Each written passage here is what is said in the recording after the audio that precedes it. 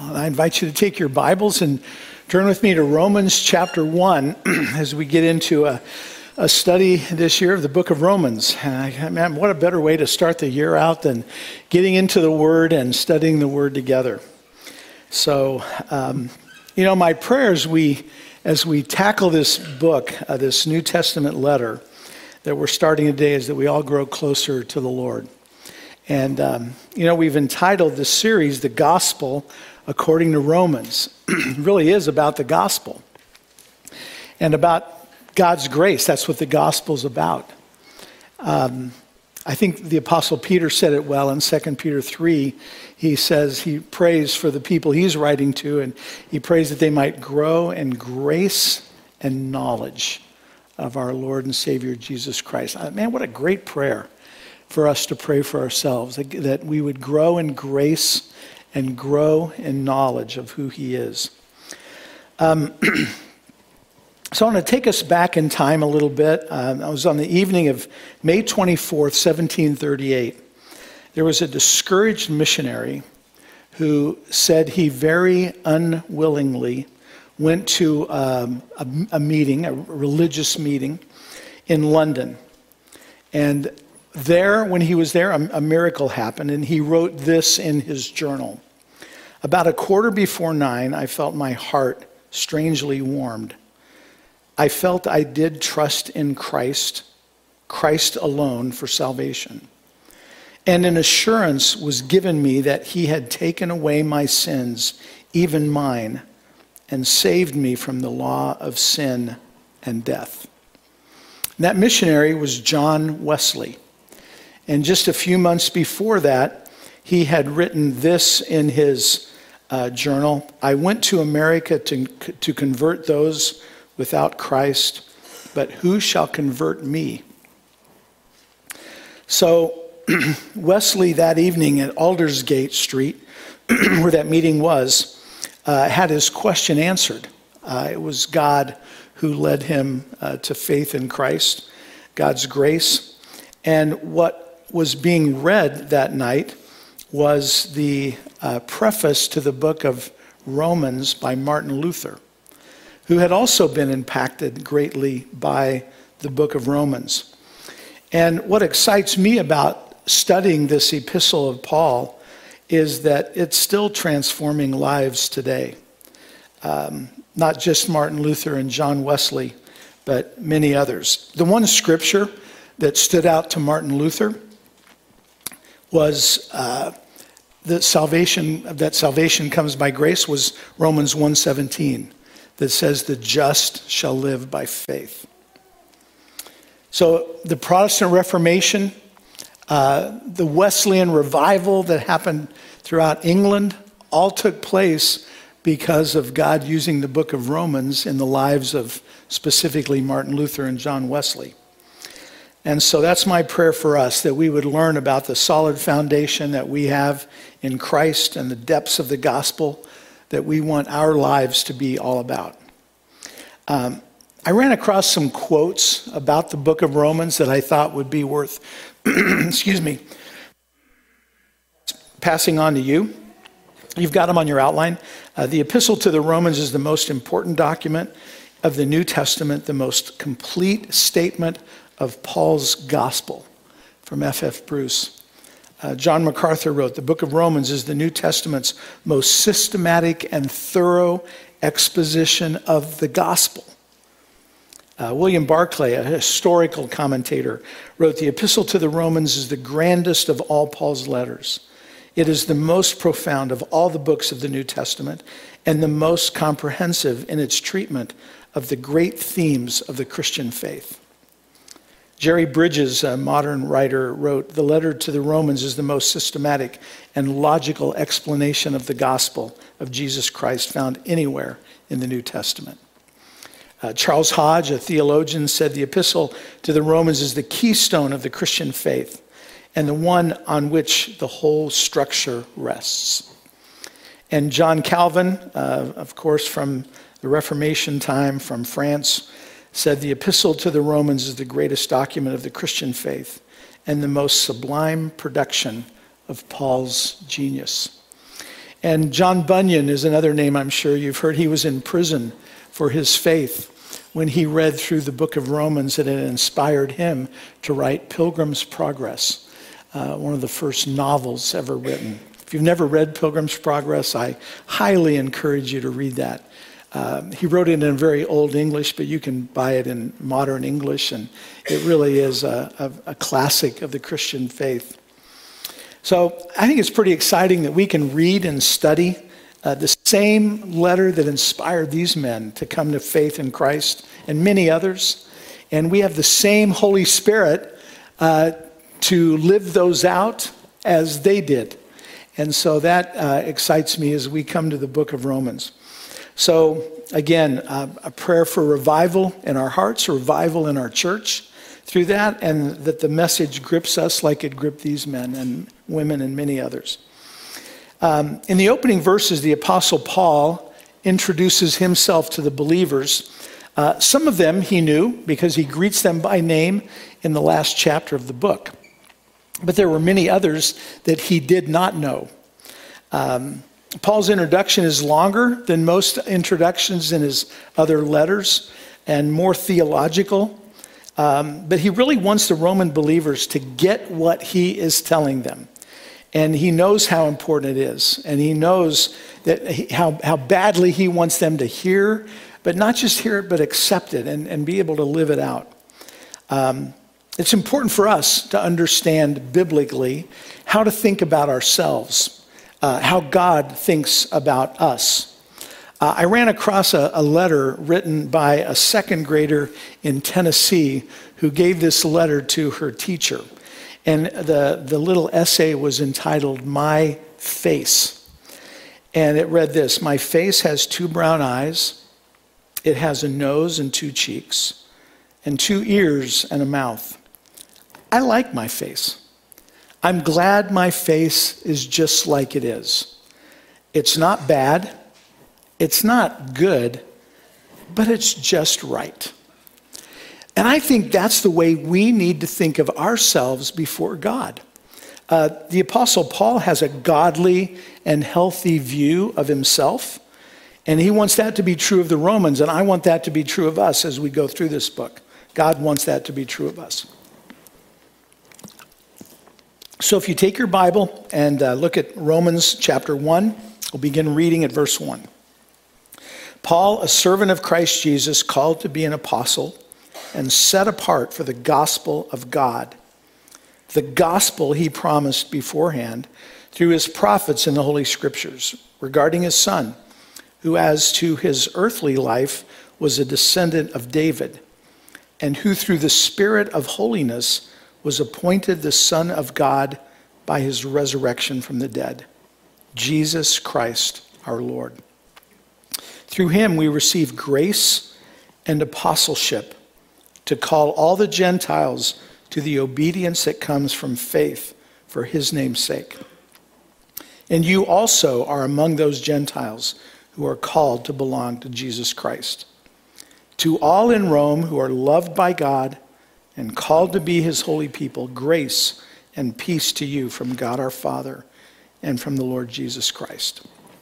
This is the word of God. So Paul sets the tone for this book at the very beginning by mentioning grace twice. From God our Father and the Lord Jesus Christ. He said that's where it comes from.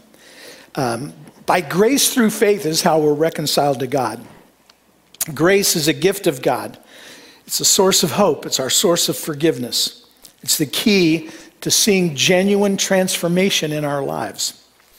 As we look at verses 1 through 7, this section that Paul writes, we see what's set out really as almost a summary of the rest of the book. Because we see in it God's grace in Christ. That's what the gospel is all about. The first question that's answered is, who did Paul say that he was? So the Christians in Rome knew Paul by his reputation. He was known as the Christian leader among the Gentiles. When he identified himself, he could have said many different things. He could have talked about his educational background. He trained under Gamaliel. He was the premier rabbi to train under.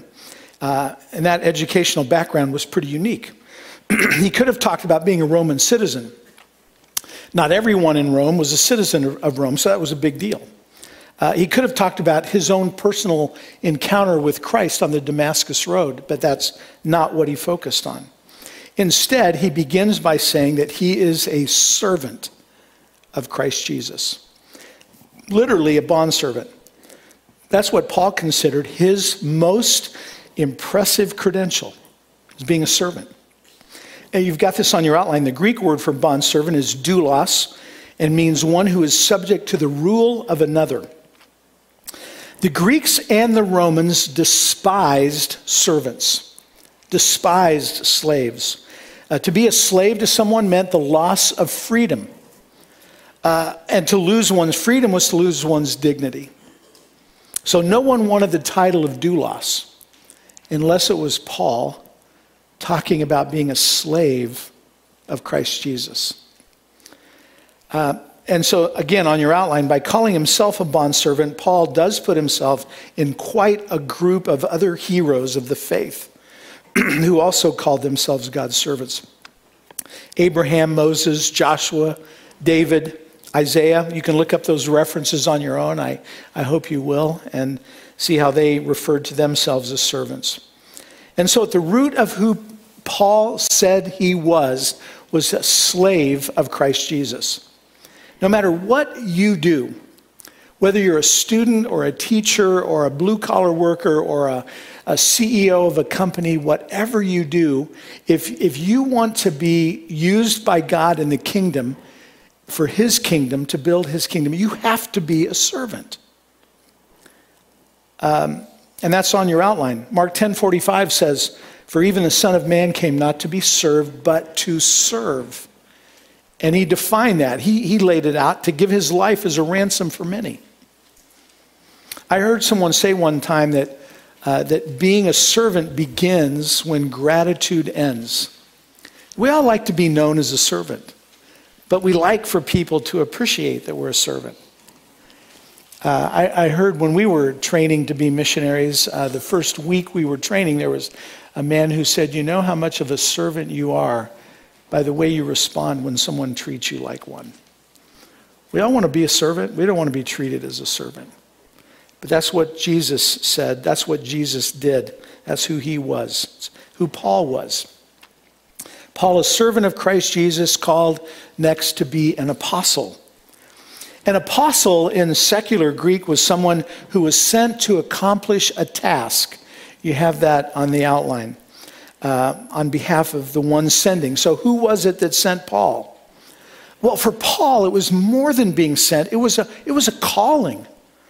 And this was the basis of Paul's authority. It was not his education. It was not his personality. But the same one he was a servant of. It was all about Jesus, who was the one who called him and gave him the authority of being an apostle. And then verse 1 continues and says that Paul was set apart for the gospel of God. Paul, a servant of Christ Jesus, called to be an apostle and set apart for the gospel of God. The idea to set apart is to separate or to reserve. And what Paul was basically saying is this: for the better part of my adult life, I was in a world of being a religious Pharisee, and I could not escape that world until I was on the way to Damascus to kill some of the followers of the Lord Jesus. And he met me on that road. And that is, by the grace of God, what got Paul out of that small enclosed circle of being all about religion and not about faith in Christ. And then Jesus set him apart to carry that gospel to the world. When things got tough for Paul, and they did get tough for the Apostle Paul, he knew and he could fall back on the fact that God had appointed him. Paul knew he'd been called to be an apostle. He was set apart to take the good news to people who'd never heard it before.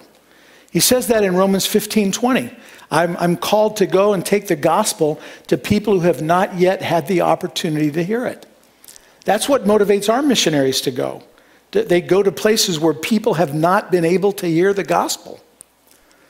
Again, on your outline, the most important word in Romans 1, and this Paul's letter to the Romans, is the word gospel. It occurs 6 times in chapter 1. And it's important because it's the theme of his letter. The gospel is that God judges sin. And yet at the same time, he pours out his grace on us, even though we don't deserve it. We don't deserve it. And so, again, on your outline, Romans was written to make the great gospel of God more widely known. That's why Paul wrote it. He wanted the Romans to understand the gospel. It was Dr. Martin Lloyd-Jones in his commentary of Romans that said that if we only understand the definition of grace, we don't really appreciate how good the good news of grace really is. And one of the ways that Lloyd-Jones says that you need to understand that is to contrast Christianity next to any of the world's other major religions, which are all about self-help and works-based salvation. Any other religion will tell you how you can get to God, but they won't get you to God.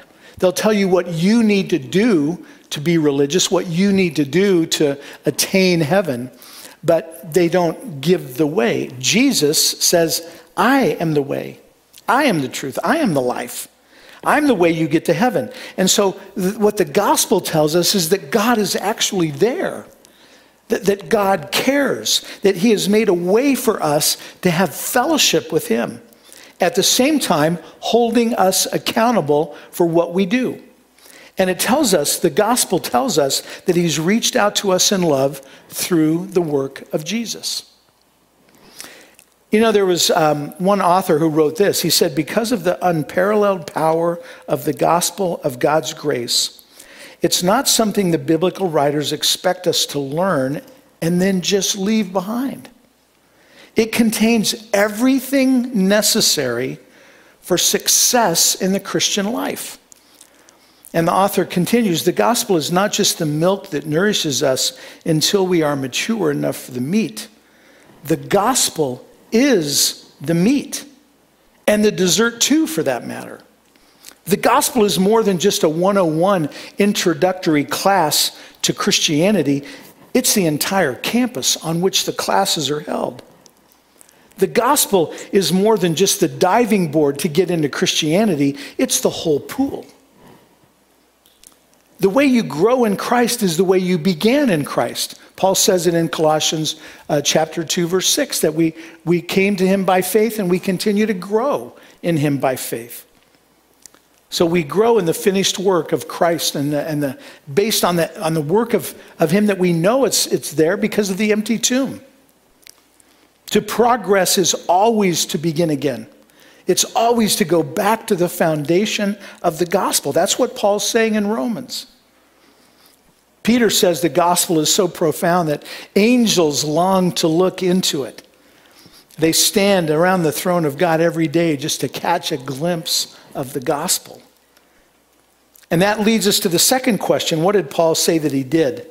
In verses 2 to 4, the Apostle Paul saw his preaching as an extension of the Old Testament message. Paul, in verse 1, at the end of verse 1, is set apart for the gospel of God, the gospel he promised beforehand through his prophets in the Holy Scriptures, regarding his son, who as to his earthly life was a descendant of David. You know, in 1 Corinthians chapter 15, it says that Christ died for our sins according to the Scriptures. What Scriptures is he talking about? He's talking about the Old Testament Scriptures. And so the Old Testament answers many questions about the Messiah. Some of them you have on your outline. Who would Jesus' mother be? A virgin. Of what house was he to be? Of David. Where would he be born? Bethlehem.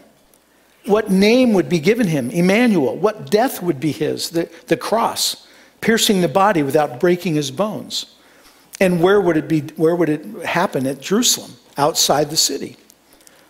And Paul's task was rooted, if you go back to the first promise of the Messiah in Genesis 3:15, it's rooted in the garden. It's rooted in the patriarchs. It's rooted in the prophets. When Paul is explaining the scriptures, he's explaining the Old Testament to the people in Rome, to wherever he taught.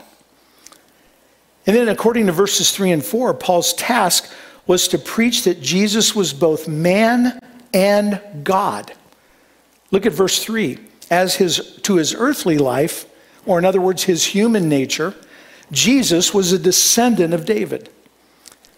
And then it goes on in verse 4, and it says he was God. And through the spirit of his spirit of holiness, he was declared with power to be the Son of God by his resurrection from the dead. You know, there was apparently a discussion one time with a man named Monsieur Lepaute and another Frenchman whose name was Charles Maurice de Talleyrand-Périgot. And basically he's known as Talleyrand. And Talleyrand was the Minister of Foreign Affairs. He was also trained in religion. And Monsieur Lepaute had come to him and said, you know, I've started a new religion that's better than Christianity, but it's just not taking off. So could you give me some ideas as to how I could get this religion moving? And Talleyrand famously replied to Monsieur Lepaute, he said, to ensure your success of your new religion, all you have to do is get yourself crucified and rise from the dead on the third day.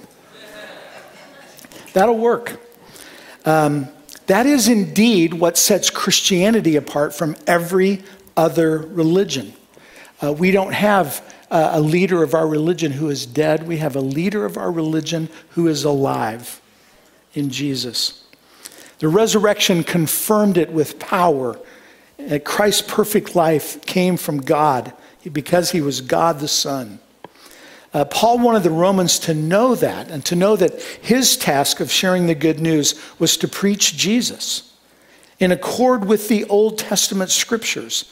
And it was about the resurrection of the divine human Jesus, our Savior. And so Paul's life and his mission come together. He's appointed by God. He's divinely set apart to do the work of God. He's above all a servant, and his message is confirmed by the resurrection of Jesus. Paul says this in 1 Corinthians 15, verse 17. If the resurrection didn't happen, your faith is in vain. And this is the reality of the vision that drove Paul to such amazing heights of service, to do what he did for the kingdom of God. There are a lot of false gospels out there, and people that do not believe Jesus is the Son of God. They'll say that he's God the Son. When we say Jesus is the Son of God, we mean that he is God the Son. And so when you are talking with somebody, they might respond by saying, well, yeah, I believe that he's the Son of God, but they mean that he is less than God. So I've talked to people who are in Mormons or Jehovah's Witnesses or in other cults that are a deviation from orthodoxy. And I'll ask them that question, do you believe that Jesus is God the Son? And they have to say no. So sometimes they'll respond and they'll say, oh, I believe that Jesus is the Son of God. But that's not what they mean. They don't mean that he's God the Son. So we have to be clear about that in our thinking and in the way we communicate that. And so we've seen Paul's view of himself. We've seen his view of his mission. And now comes the question, number 3 on the outline. How does Paul perceive his commission? Paul writes in verse 5, through him we received grace and apostleship to call all the Gentiles to the obedience that comes from faith for his name's sake. God's grace, in its broadest sense, is about forgiveness. The forgiveness we have because of the cross. It's about salvation. Practically, it's about guidance and how God guides us through his word. And the power to serve. I love what Henrietta Mears says, a great woman of God who wrote the book, What the Bible is All About. A great little Bible study book if you've never used that or gone through it. She said the Christian life is not difficult to live. It is impossible to to live. And that's why God has given us his Holy Spirit, to give us the power to live the Christian life. So he doesn't just give us all these commands and say good luck to us. He gives us these commands and then he says, now I've given you the power of the Holy Spirit living inside of you to live these commands out. And so Paul says that the grace of God is infinite. This is on your outline, and eternal. It has no beginning and no end. It is truly the foundation for our faith. Grace is always something that Paul gloried in. And Paul said, where sin increased, grace increased all the more. Whatever your sin is, whatever you think is too much for God to handle, God responds and says, no, my grace is sufficient. There's more grace than your sin. Paul tells the Romans that he wants them to know about himself. He wants them to know he's a servant. He wants them to know he's appointed by God, that he's separated out for the gospel, that everything in his life is dominated by the resurrection of Christ. But most of all, and this is again on your outline, he sees all of this and all of his life in terms of God's amazing grace. Do you see yourself through God's grace as one who is forgiven? As one who, no matter how great the sin is that you struggle with, that God's grace is greater than your sin, and that you can't earn it, it is a gift of God. Do you see yourself that way? What would our lives be like if we focused on that, on the grace of God, communicating his grace, living under his grace?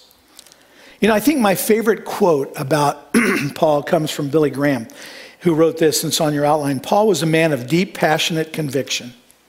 His letters show him to be a man of strong, unwavering faith and an unshakable belief in the truth of the gospel. That's what I want us to be. Us to be unwavering, strong in our faith, and unshakable in our belief of the truth of the gospel. And then the passage ends with the answer to this question: what should be our view of ourselves? Paul closes this introduction with how the Romans ought to be thinking of themselves, and that sure applies to us, and how we ought to be thinking of ourselves as well. So verse 6, and you also are among those Gentiles who are called to belong to Jesus Christ, and to all in Rome who are loved by God and called to be his holy people, grace and peace to you from God our Father and from the Lord Jesus Christ. These last two verses teach us three very important truths that Paul sees as foundational for understanding this New Testament letter. The first one is that we are loved by God. I think it's significant here that Paul doesn't focus on our love for God, but on God's love for us. God's love for the believer. I don't know when I first heard this, but I was a new Christian, and I was, one of the first verses I'd memorized, like many of you, was John 3:16. And someone shared this with me. It's on your outline. It's John 3:16. It's about being the greatest for God, the greatest lover, so loved, the greatest degree, the world, the greatest company, that he gave, the greatest act, his only begotten Son, the greatest gift, that whosoever, that's the greatest opportunity, believes the greatest believes the greatest simplicity in him, the greatest attraction, should not perish, the greatest promise, but the greatest difference, that's the greatest certainty, everlasting life. That's the greatest possession. We are loved by God, and he loves us with an everlasting love, he says in Jeremiah 31. Like someone said, we should get used to this truth, but we should never get over it.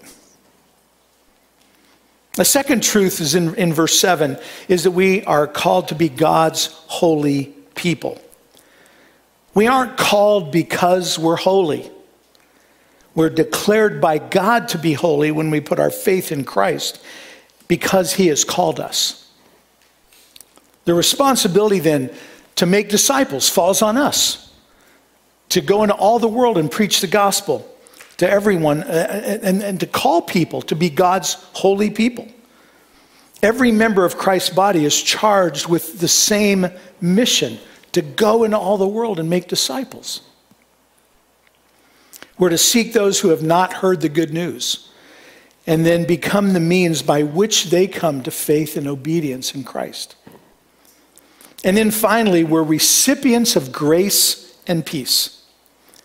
At the end of verse 7, grace and peace to you from God our Father and from the Lord Jesus Christ. And those two go together because when God's grace comes on you, it takes away the consequence of our sin and your life is flooded with a supernatural peace. If you know Christ, you know what I'm talking about. And Paul's going to delve into the theological depths and the significance of grace in this letter. Paul had this understanding of who he was in Christ that he wanted to communicate to the Romans. And that's also got to be true of us and why we're studying this great book. You know the hymn Amazing Grace. We all know it. We've sung it. We love that hymn. One of the lines says, "It was grace that taught my heart to fear." John Newton, the man who wrote that, was a slave trader. And he lived a terrible life. But he found grace. And he was able to say, "It was grace that taught my heart to fear, and grace my fears relieved." So what does that mean?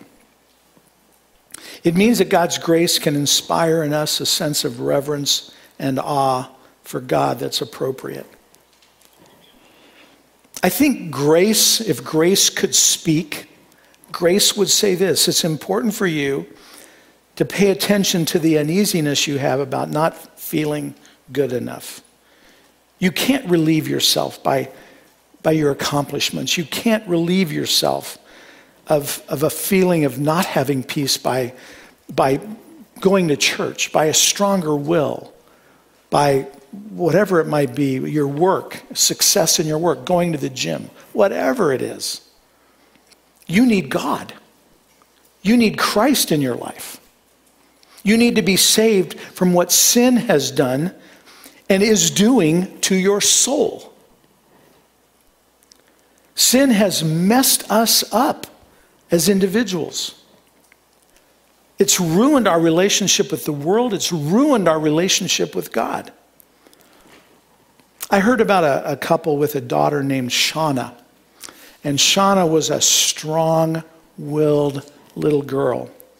She was about 4 years old, and she was trying to ride her tricycle where she was not allowed to ride. And her mother one day had had enough and came outside frustrated with Shauna and said, "All right, Shauna, look, here's a tree. Here's the edge of our driveway. Here's our sidewalk. You may ride your tricycle between the tree and the driveway, but you cannot take it beyond that. If you take it beyond those boundaries, I will punish you. It will not be pretty. I'm going back in the house right now, and we have a big picture window, and I will be watching you. And if you ride beyond those boundaries, you're going to have to come inside, and you'll be in big trouble." And Shauna was not intimidated. And she stuck her little hip out and pointed to it and said, "Well, you better spank me now because I've got places to go."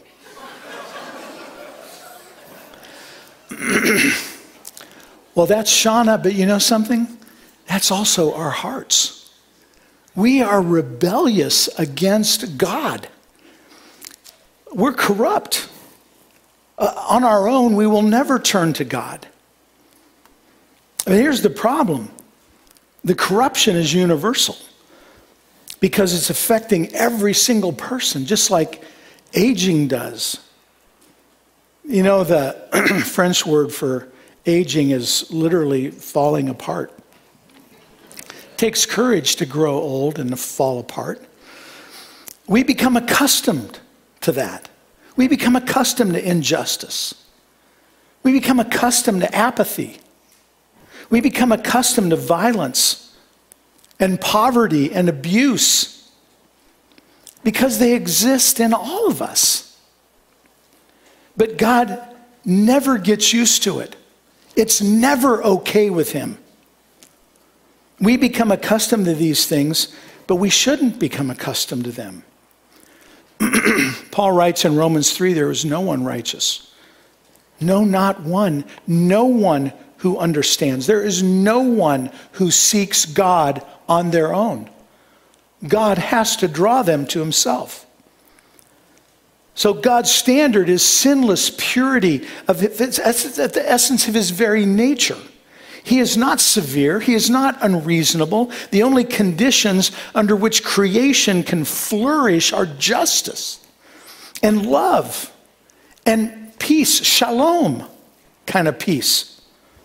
And in God's eyes, in a morally sane vision, sin is the horror of our souls.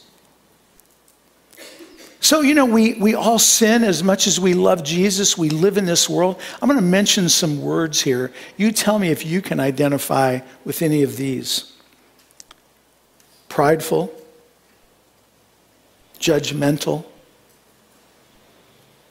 apathetic, greedy, envious, unfaithful, cowardly, stubborn, joyless, lustful,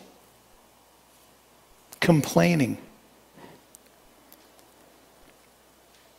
According to grace, the path to spiritual and moral clarity starts with this recognition. To say, God, I have neglected your ways. I have ignored you and your way of life. I have defied you and your ways. There is something wrong. There's something broken in me. And I can't fix it. And it's sin. And I recognize that that's why you sent Jesus. Because where sin abounds, and it abounds in my heart, grace abounds all the more. And so God is calling you to live in the gospel of his grace every day.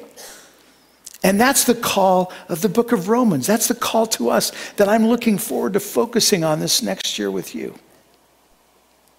Let's pray together. So as our heads are bowed, I just ask you this question. Have you offered yourself, have you given yourself to the God of grace who gives grace to cover all your sins?